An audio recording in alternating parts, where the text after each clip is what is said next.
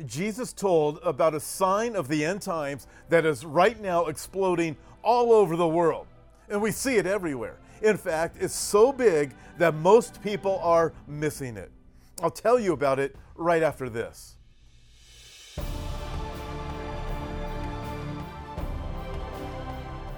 I'm Tom Hughes. Welcome to Prophecy Update on Hope for Our Times. We call them Nazis, short for National Socialists. They were not right-wingers by today's standards. They were socialists. But focus on the first word, national. At heart, the Nazis were nationalists. That doesn't mean that all nationalists are Nazis. In fact, nationalism can be good. Frankly, I cheered when British nationalism won in the battle over Brexit. But as the Nazis show, nationalism can also be a very dangerous thing.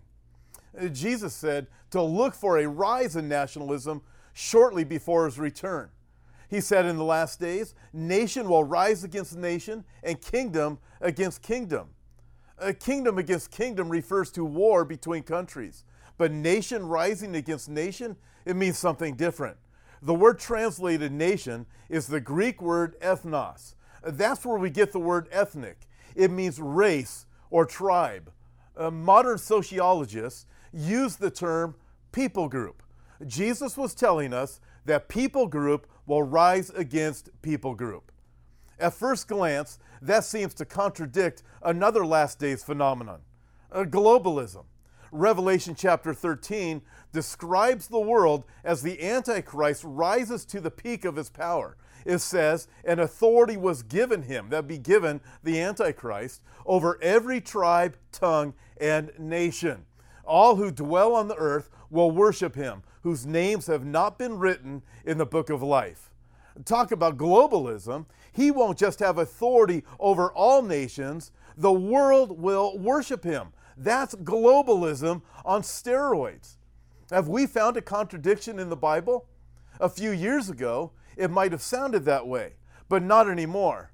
Today we can see it with our own eyes. Both globalism and nationalism are on the rise. If we weren't seeing it, it might be hard to believe. But with every economic and military pact between multiple nations, we're seeing globalism take a greater hold on the world.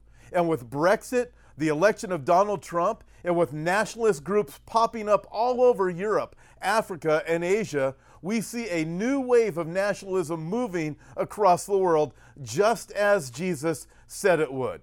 And look at South America. A recent article by William Craddock in Zero Hedge shows both forces at work in that region.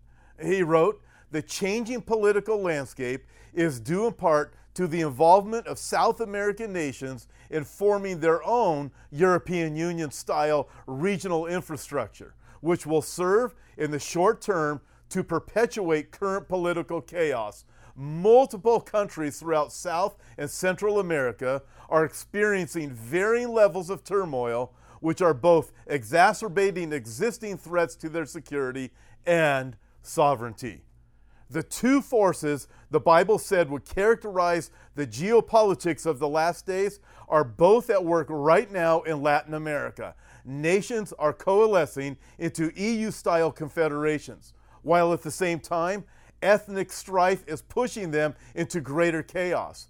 Both the chaos and the confederations set the world stage for the coming of Antichrist. And it's not just happening there, it's happening all over the world.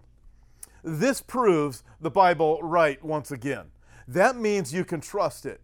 And not just to know what's going on in the world, you can trust what it has to say about Jesus and his dying for our sins. You can trust it as God's word.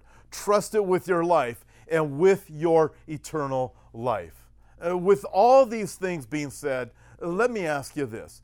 Do you know that when you die, you're going to heaven?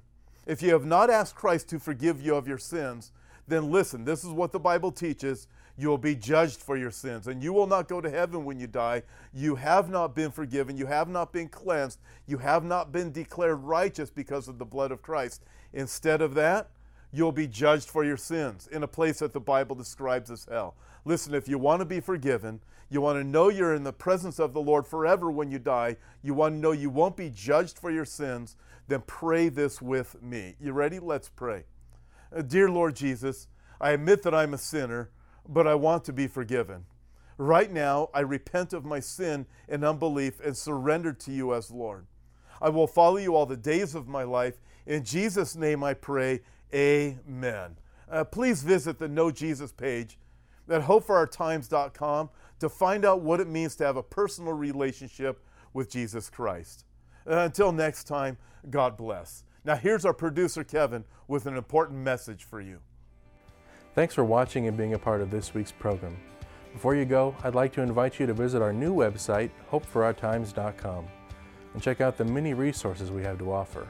On our website, we have books, DVDs, and daily news articles that will always keep you up to date and well informed about the times we're living in. God bless, and we'll see you next time.